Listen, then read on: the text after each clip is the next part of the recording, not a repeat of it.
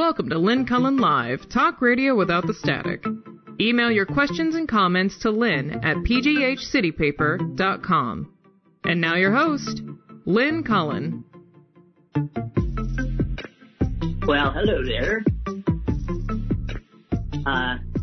It's Monday. How you doing?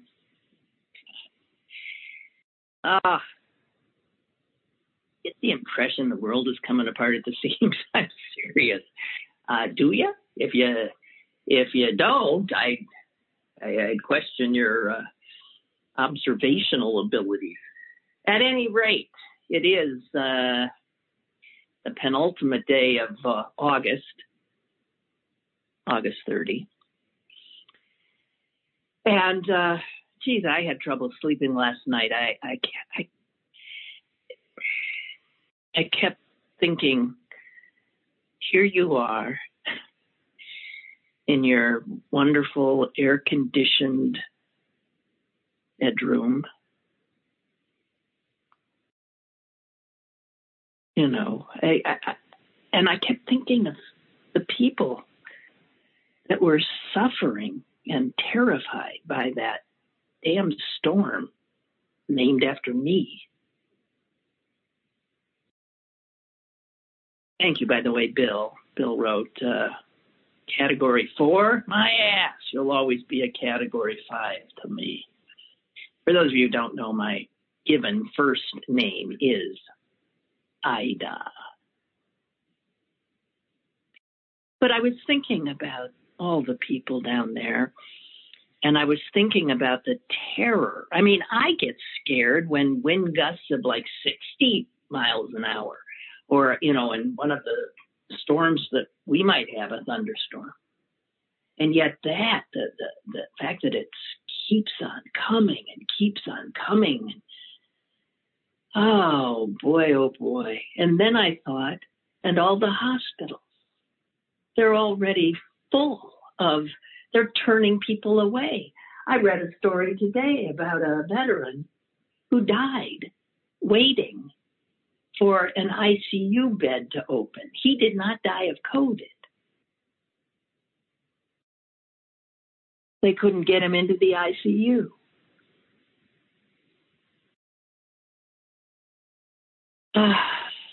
So I couldn't sleep. You know, it's odd that we don't think often of what we do have. we don't. You never do until you don't have it.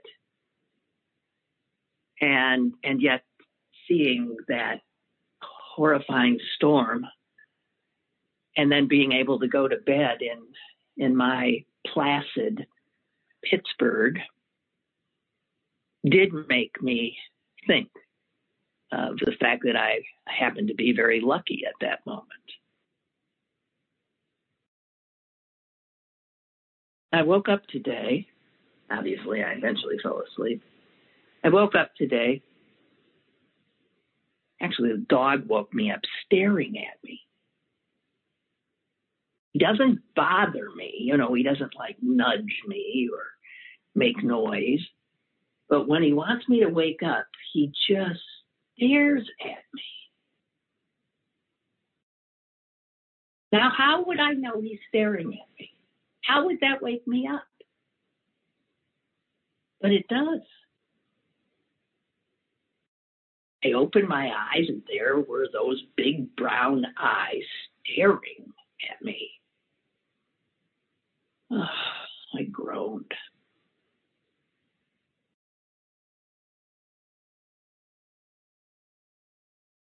Here's a sentence. I read it this morning in an obituary that I'm not going to share with you. It's of a writer I never heard of named Donald Newlove, born in Erie, PA, by the way, dead at 93. It says here in the headline, he explored drunkenness.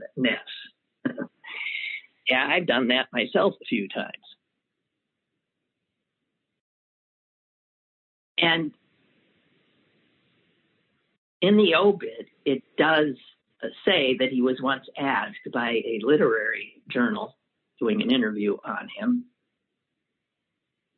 to ad lib, just at spur of the moment, compose the opening sentence to a never to be finished novel. Start a novel for us right now. And here's what he said. Who knows what heartbreak the wind will bring?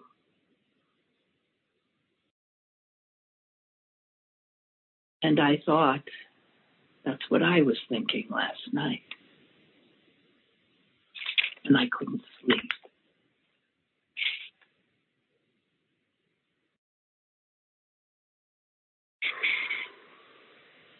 Boy, there's so much to talk about. I'm sort of paralyzed. You'll forgive me. I also want you to know that I have some non-hand wringing things to share as well. I've learned to, to parcel them out with, throughout the show so that things don't get too bleak.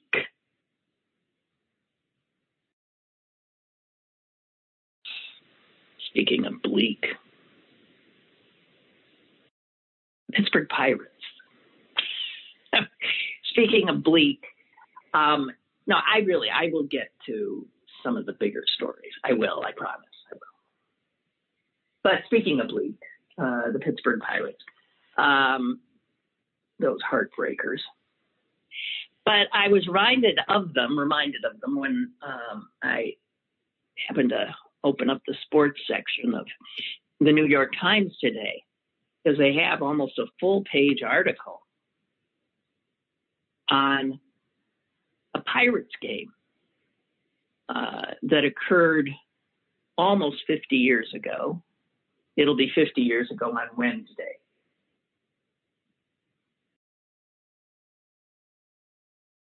(1971). And it says that the Pirates made history on that day to little fanfare. It wasn't much noted, but history was made. And that is because for the first time in the history of professional baseball, well, that's not true. I'm thinking of like the Homestead Grays, but for the first time in the history of the National or the American League, that way, a team, the Pittsburgh Pirates, fielded a lineup that was entirely composed of men of color. It never happened. Danny Murtaugh, who was the guy who put that lineup together, said he hadn't even noticed. And a lot of other people didn't notice it either. Roberto Clemente, one of the players on the lineup, did notice, because Manny Sanguillen remembers him saying, "Sangy, I never thought I'd see that in my life."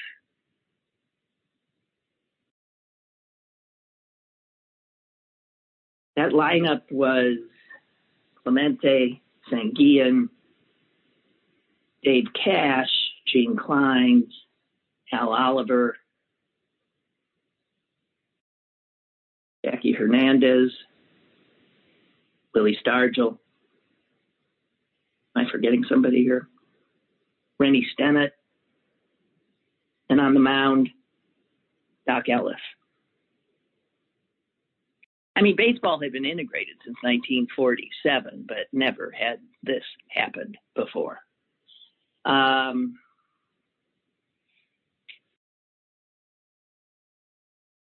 The Sporting News made note of it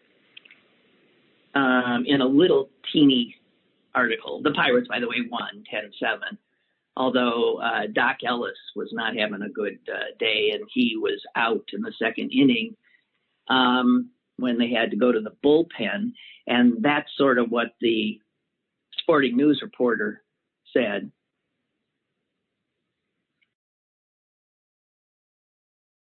And it said it like this. It had noted that it was an all-black lineup. And then it said, ironically, it took 6 innings of strong relief by Luke Walker, a Caucasian, to quiet the Phillies.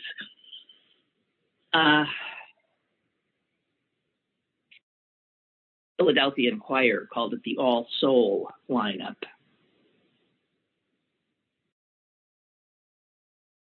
Anyway.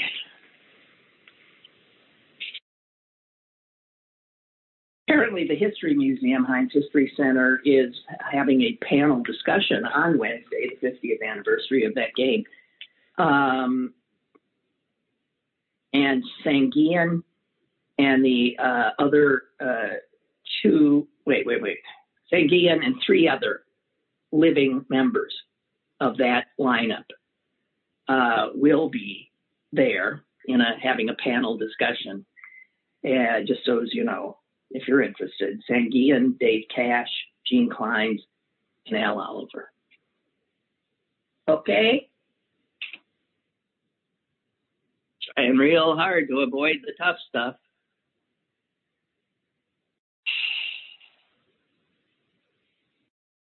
I'm going to back up a little bit to a story that broke, I don't know, when was it? Friday, Saturday. But one that I didn't have occasion to babble about. And that was that the California Parole Board has recommended that Robert F. Kennedy's assassin, Sirhan Sirhan, be, in fact, released on parole after, I don't know, he served more than 50 years. He's 77 years old. And I didn't know how to react to it.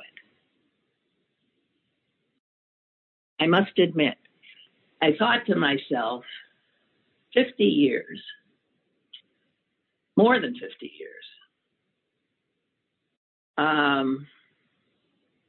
that probably is enough if, in fact, the person in question poses no danger to others.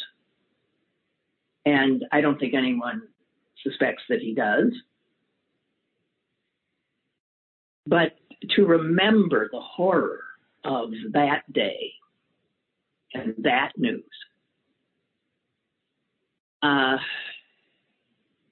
is sort of your need for revenge is still in place.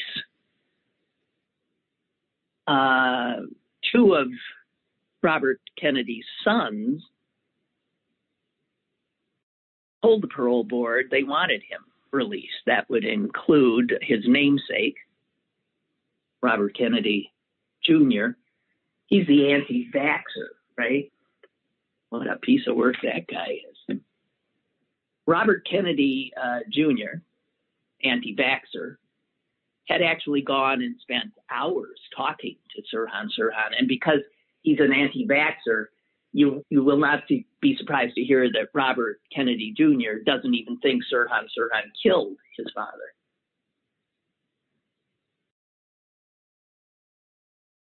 The other brother is Douglas Kennedy, who's a correspondent for Fox News. I did not know that. And he attended the parole hearing, which is more than the prosecutors. The prosecutors did. They didn't even show up. So there was a letter that was written to the board that the sheriff's department did give to the parole board. And that letter was from the Kennedy family, obviously minus Douglas and Robert Jr. And it was a letter asking that Sirhan Sirhan remain in prison.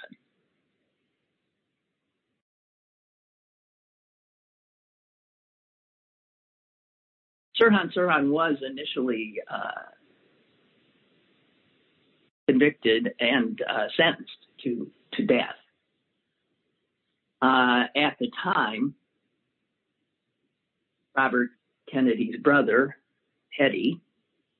Edward Kennedy, Senator of Massachusetts, had written to the judge that his brother, the assassinated brother, one of his assassinated brothers, would not have wanted his death to be the cause of taking another life. But the judge didn't listen, sentenced him to death. And it was only the, I believe, California Supreme Court temporarily happened to strike down the state's death penalty before Sirhan's sentence was carried out. So here he is, 77 years old. Apparently, he's going to be deported if, in fact, he is released. That remains for Governor Newsom to do, if, in fact, he is going to be the governor.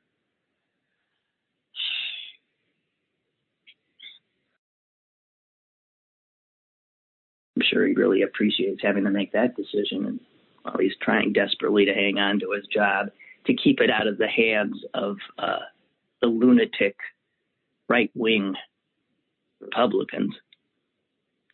Oh boy, oh boy, oh boy. I do beat up today, don't I? I feel that way. How can you not? How can you not?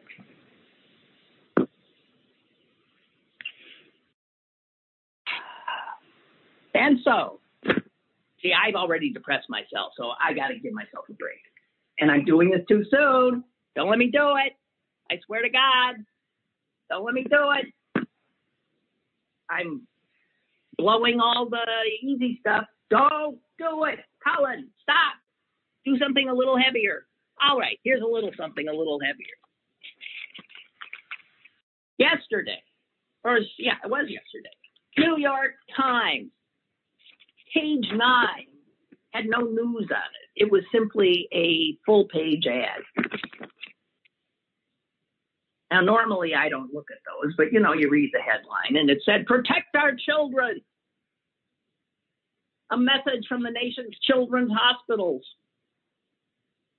And it turned out that it was, yes, there was a bunch of signatures. Most of the page were the signatures of the heads of children's hospitals throughout the country that had signed this letter calling on both the public and private sectors to protect the children.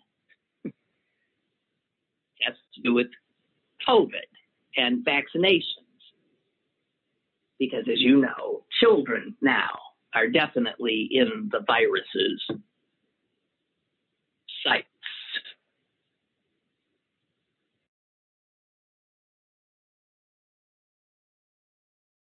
And they end their letter thusly: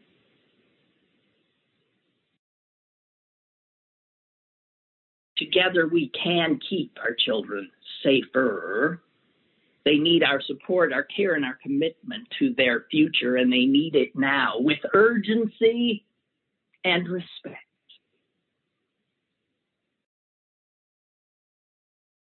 The presidents, CEOs, and executive directors of the nation's children's hospitals. And then, they did the signatures.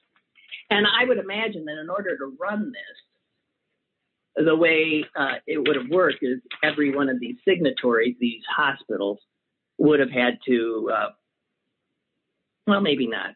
Children's Hospital Association is probably an overarching, I was just going to say pay for it, but it doesn't matter. So I started looking.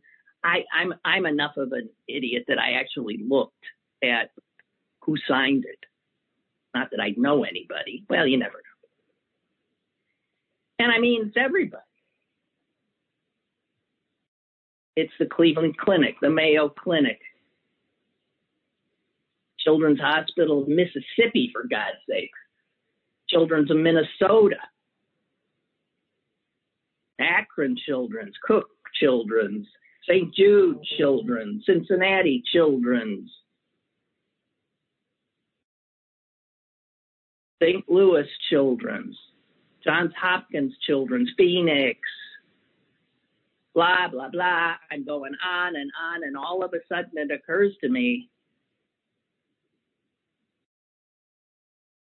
someone's missing.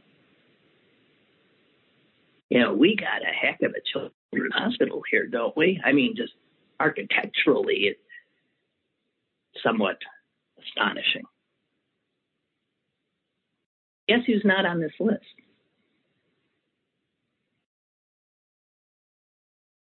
Yeah, Children's Hospital, Pittsburgh, is not on the list. Why am I not surprised? I mean, how do you know, obviously they were asked. Obviously they were asked. This list is so long, it appears there aren't that. I mean, how many children's hospitals are there, specifically children's hospitals? I would like to know how many children's hospitals are not on this list. Because it would be, I suspect, a smaller number than are on the list. A much smaller number. So again, I don't know what the excuse is. I don't know what problem they have, but UPMC, God bless them, is not on that list.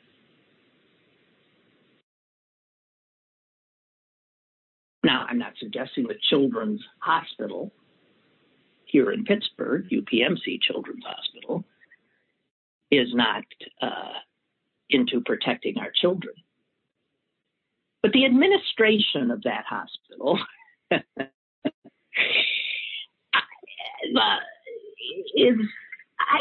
just don't seem to pay attention. I don't know. I don't get it. They're always caught flat-footed.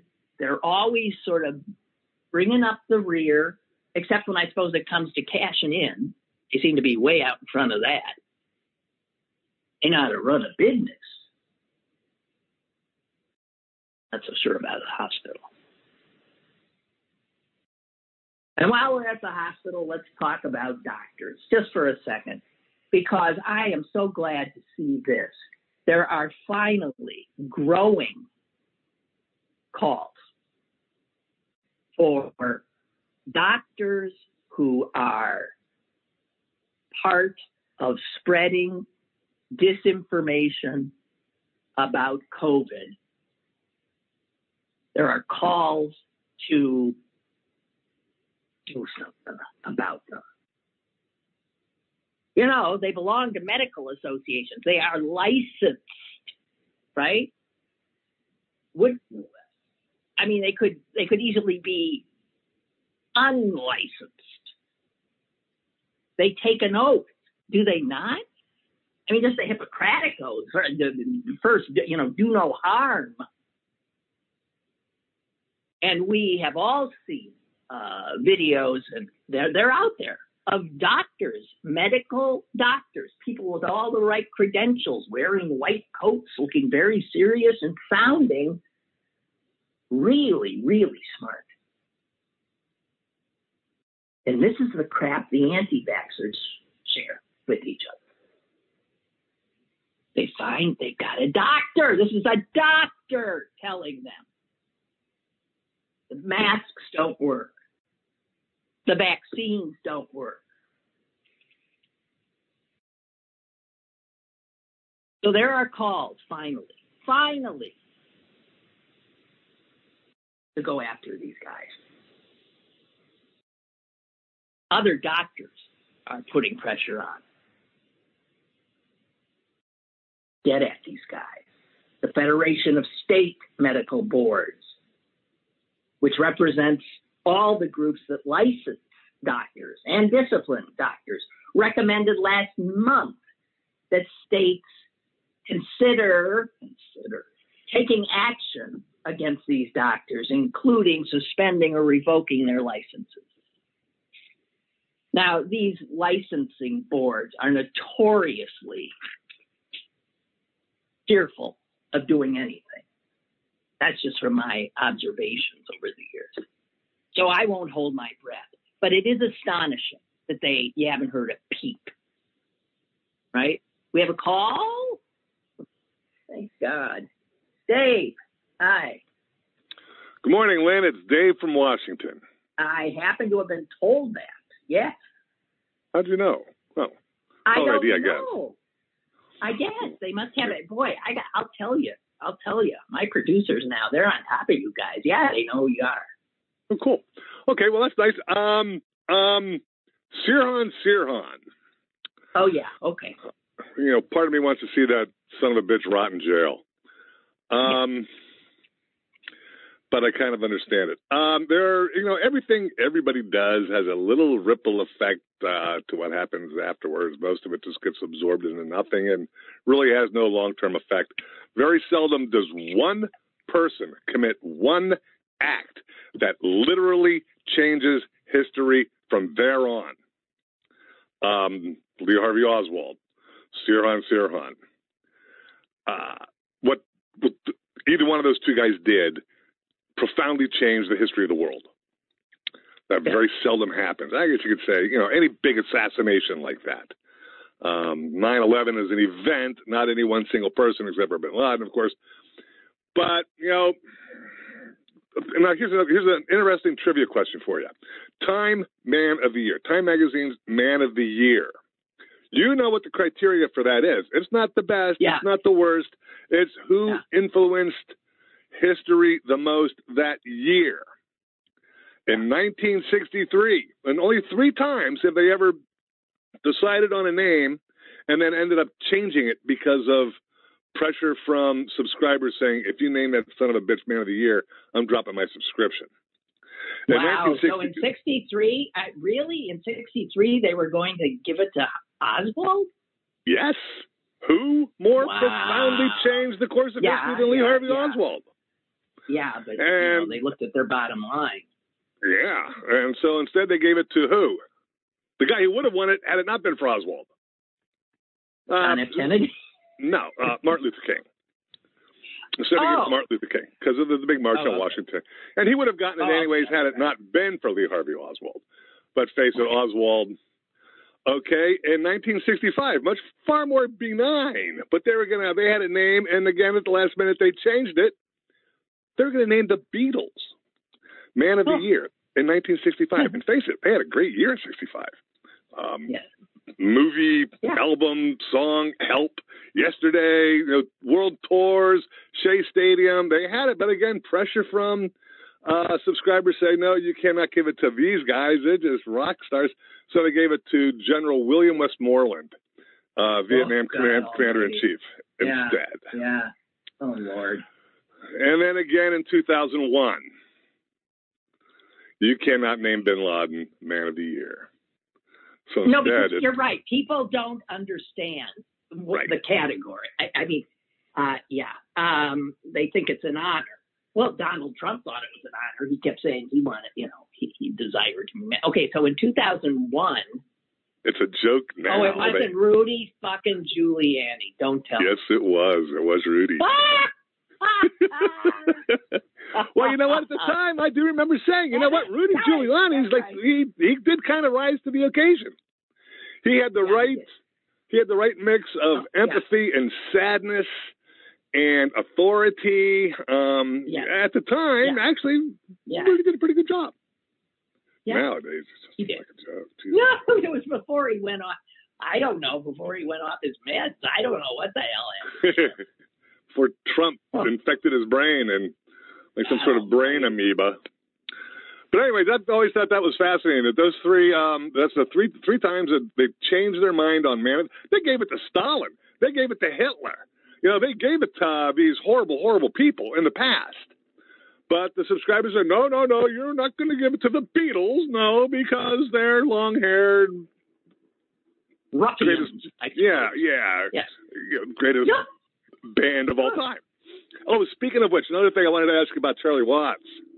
Yeah, because I think they're the greatest band. I know you're a big Stones fan. I would do the Stones over the Beatles, and I love them both. But there's nobody else. There's no two that you could put up there and argue about. You can't say anybody else other than one of those two is the best. Obviously, about that. I think. Yeah. The reason why I put the Beatles over that is let's go from Ed Sullivan to the time that they were done. Okay, let's just say that's the Beatle era. Let's say that 6 years. 6 years. Everything you think about when you think of the Beatles happened in that 6 years. Paul is dead, Bigger Than Jesus, the fashion, the songs, the music, the movies. Everything they did was in a little period of 6 years, and then it was gone. Whereas the Rolling Stones have been an organic, living, breathing thing for 50 years, almost 60 years now, and they're still out there, still doing it. So you can't really kind of compare the two in a way. And the Stones have put out a lot of stinkers over the years, too. But if you've been putting stuff out for 50 years, of course. But they are the Stones. I just think they're more of a rock band. When they came here 5 to 6 years ago, just before that, I was thinking of all the bands I'd never seen, and the Stones was one of them. And at the time, I figured, the Stones are not going to tour anymore. They'll do a couple shows in New York and L.A. and London and maybe. Yeah, right. And then boom, like a week later, they announced they're coming to Pittsburgh. So I got 4 seats to go see him, and I'm so darn glad I did. Because now... That was a great concert, too. That was a good concert. That was an excellent concert. I had a blast. I couldn't do... Just excellent. And you're right. They are a great live act. Hey, your phone's ringing. I know. It always rings. It's a robo fucking call, I can assure you. It's my landline. All right. Well, anyways, that's all I wanted to talk about. Just want to let you know. Well, hey, thank you. It's a pleasure to hear from you. All right. Talk to you later. Go answer the phone. Bye-bye. Bye. I never answer that phone. I never do. Oh, my God. There's actually somebody leaving a message. How about shutting up? I'm trying to do a show. Excuse me. My God, can you imagine? We could do 5 hours on who's the best band, Rolling Stones or the Beatles. They're both just extraordinary. See, I hate to rank them, but if you forced me, I'd go with the Stones. Obviously, I said that already. Okay, so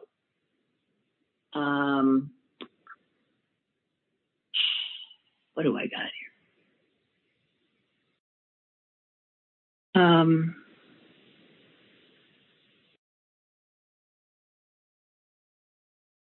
I'm sorry. I'm taking so long because I'm trying to figure out if I can bear heading into something heavy. I don't think I can, so I think I'll wait. I think I'm going to do the obit of the day, which is not heavy, and it's not Ed Asner. So I always appreciated his work. It's William G. Clotworthy. How's that for a name? William G. Clotworthy. He's a lucky guy. He had an interesting career, and I'm about to tell you about it. He had wanted to be an actor. Never happened. I mean, how many people wanted to be an actor and never happened? He did go and he trained and all that, but just didn't get there. So he did something that he got a job. This was just for a few months, like 8 months, I think. He got a job at NBC in the beginning days of television. And so often you see this same note in the obits of people who, get a big obit.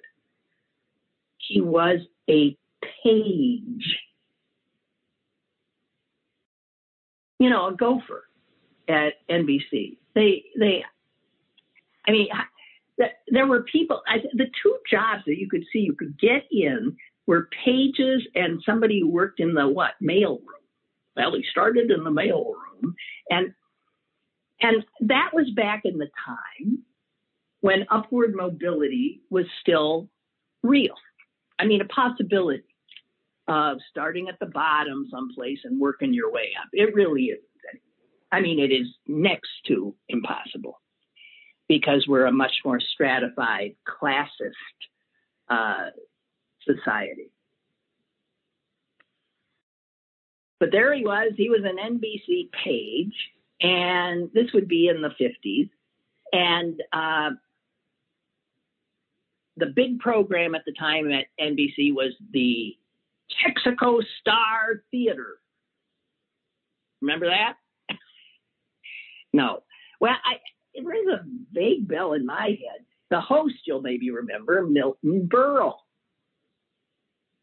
And his job, Clotworthy's job, was, I mean, not entirely, but one of his jobs was always to escort Milton Berle's mother up to Studio A8H before every performance. He left NBC, tried again at acting, didn't work again. So he became a madman. He went into advertising. And he worked at a big advertising agency, BBDO. And that advertising agency, of course, ended up dealing with television a lot again. So he ends up sort of back in television because in the early days of television, many of the big shows were owned by corporations, like the Texaco Star Theater. They were sponsored by a corporation, like General Electric Theater, right? And whenever one of those corporations had a show on NBC, it was Clotworthy's job to make sure that their clients, the corporation's products and their interests were given good treatment, obviously. So when it came to something like General Electric Theater, you remember who the host of that was?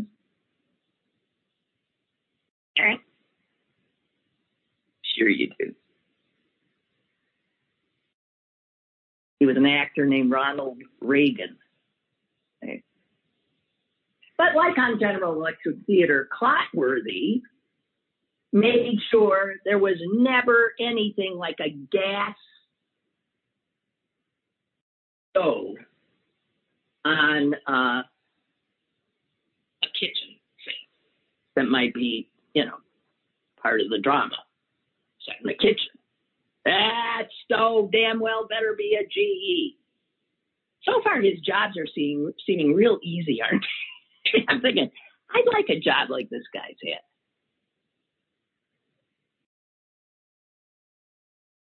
And he actually became very friendly with the host, Ronald Reagan. And they remained friends all their lives. So he ends up, the final thing that he ends up doing, the thing that got him the obit in the New York Times. Well, I'll just read the headline. William G. Clotworthy, Saturday Night Live censor, is dead at 95. Now, I don't know if you knew, but it makes sense, that NBC, having Saturday Night Live, having this show, was often nervous about what might be said, what might be done. Would it violate the standards of the network? And so there had always been a censor that the network assigned to specifically deal with Saturday Night Live. He started in 1979 after 30 years in the advertising business. He had never even watched the show.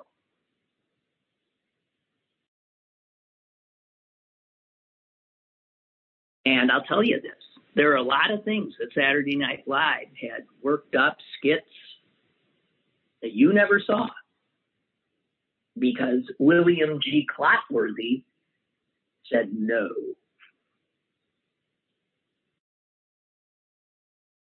But I don't want you to get the impression that this guy is a jerk, because as I read the obit, it's very clear that he was a really cute character.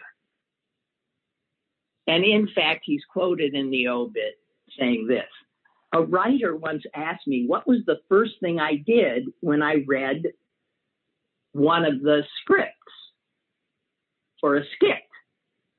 And I said, I laugh." He even laughed at the ones he said, you can't do this.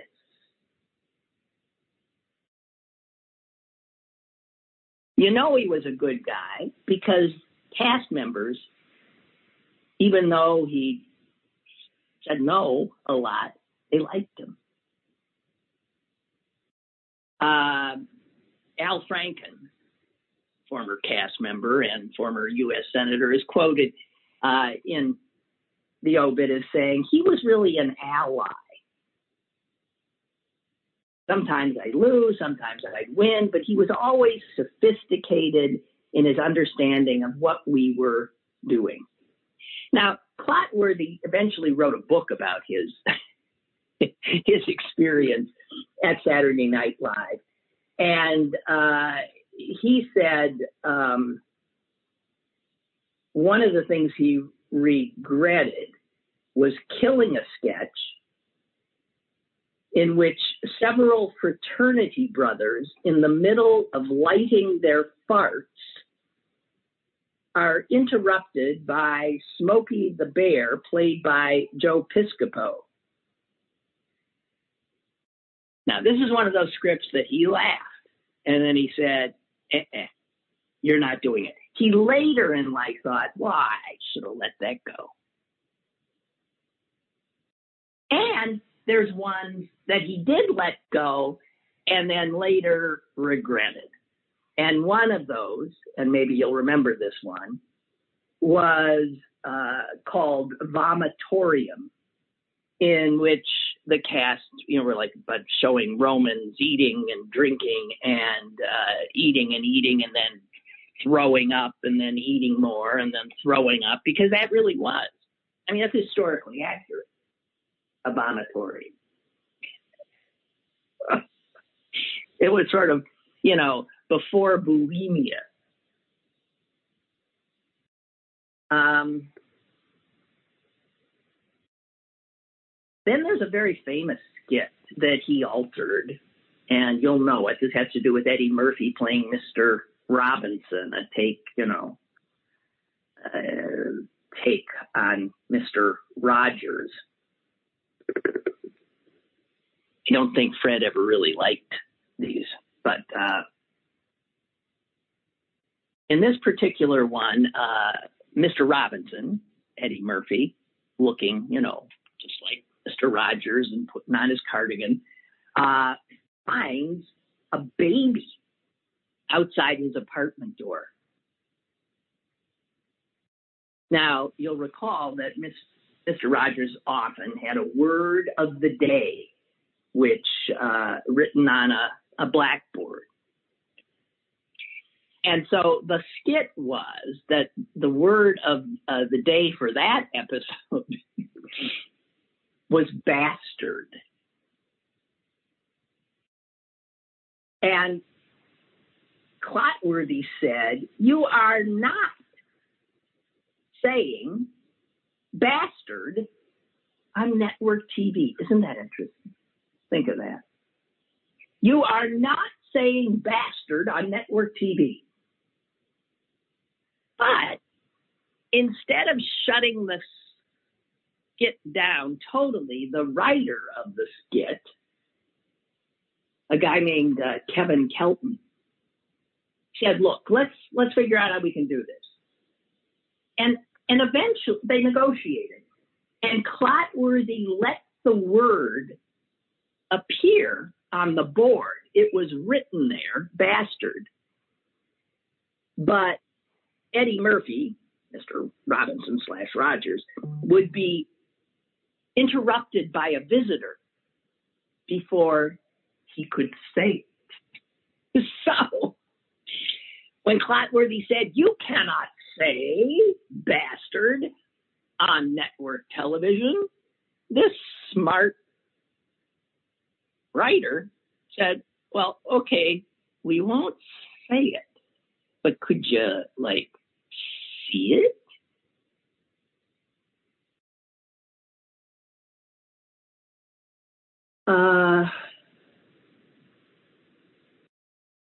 Clotworthy fell in love with the show. It was the greatest job he ever had. He really loved it. And he would be there from the first, and he looks just like his name. He's bespectacled and, I don't know, he looks like Mr. Peepers. Do you know who that guy was? He looks like he's a thin, small, little, but with the cutest smile. And he would sit on the first script read through, which always happened on Wednesdays. And he would be saying, he'd be raising red flags and saying, I don't think so. And he would remain in and around the studio through the entire broadcast. And I mean, and in the when it was broadcast on Saturday night, he'd be in the control room to make sure, no obscenities slipped by, which did happen on occasion. And the obscenities would be edited out for the Pacific time, the West Coast airing. I guess in 1981, one of the cast members, a guy named Charlie Rocket, uttered a forbidden 4-letter word. Of course, I'm reading this in the New York Times, so they still will not print the word. And here's a quote from the book Clotworthy wrote about his tenure there. The control room went absolutely silent. Then, as if on swivels, every head turned to look at me. I saw this through my fingers, mind you, as my hands were covering my face, just before I beat my head against the console. All right, so that's William G. Clotworthy, Saturday Night Live censor, dead at 95. He was the censor till 1990, and then he ended up writing a number of books, amateur historian. This shows how cute he is. One of the books, he visited every site that claimed George Washington slept here. It says, who knows? Who knows? Hang on. Okay.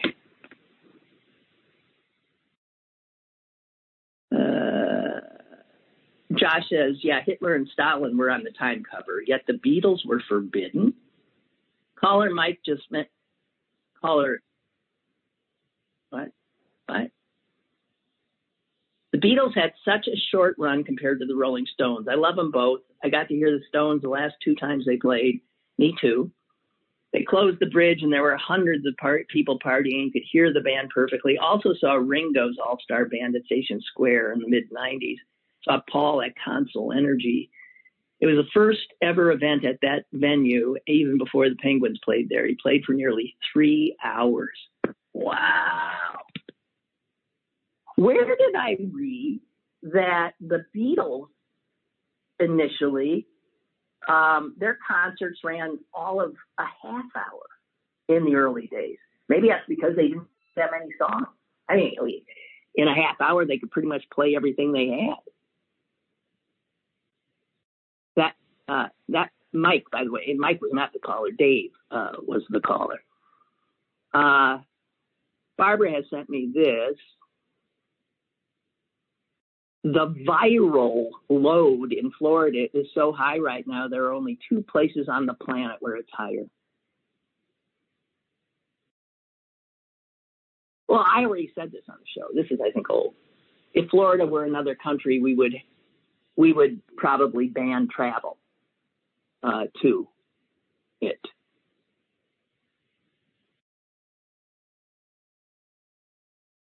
Oh, I don't know. It's so depressing.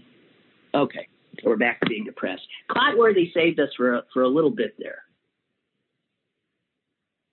Yes, you're absolutely right. Bree, writing from, why is my lights going off? I've got like there's an attempt to like definitely, God, okay. Bree, writing from Malaysia, says, Clotworthy was a fellow Syracuse grad. Yes, in his biography. In terms of network censors, Hill Street Blues often wrote bad words on the chalkboard behind the sergeant who gave the talk before the beat went out. They would often make it so that the camera angle moved and then the word would become apparent. Yeah, wait a minute. I lost my connection. Oh, dear. I just want you to know. Am I still on? Are we still there? I guess if I lose my connection doesn't mean you necessarily lose the connection.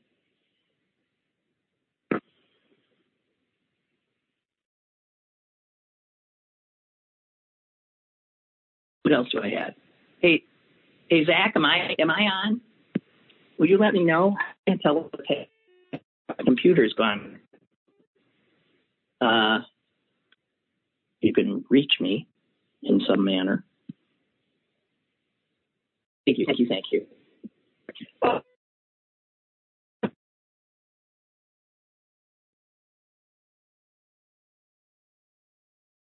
Really, sorry.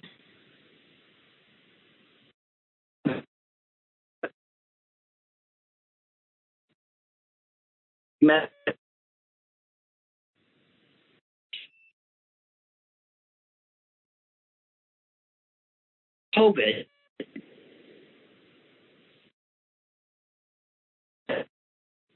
in the park.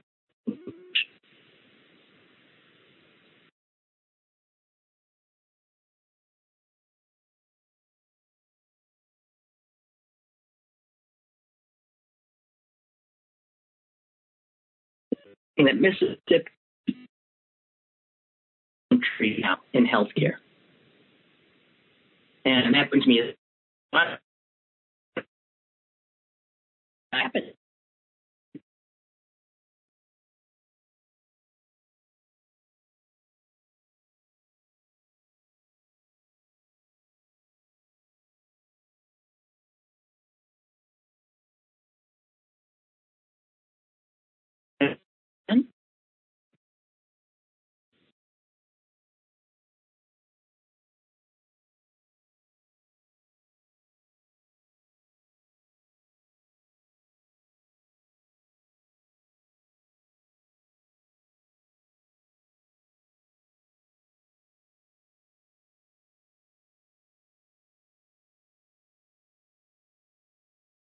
And quite clearly,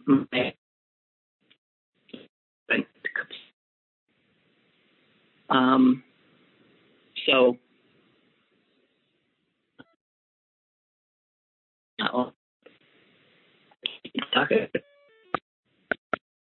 oh, you didn't hear it.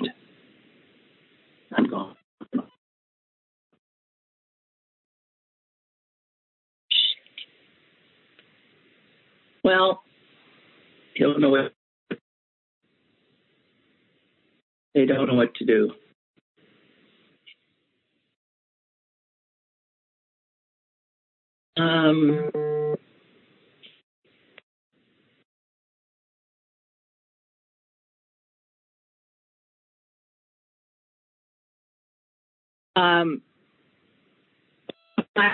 I there.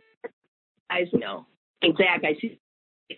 But do you think it'll be hurt? Can we get her? Can I hear anybody? Just for babbling here.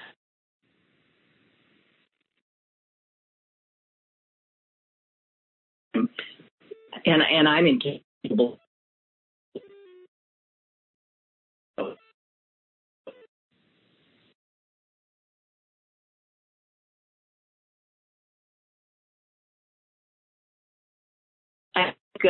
Hey, Zach, I think we should just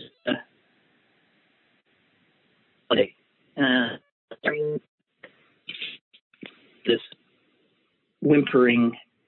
And so if anybody's hearing me, too bad. I had some good. Will.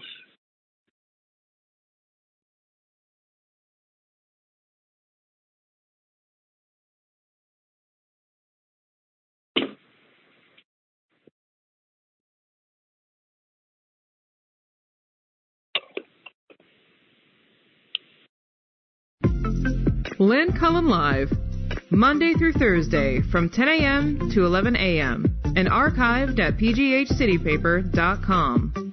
The opinions expressed on Lynn Cullen Live are those of the host and do not necessarily reflect the viewpoints of Pittsburgh City Paper or its advertisers.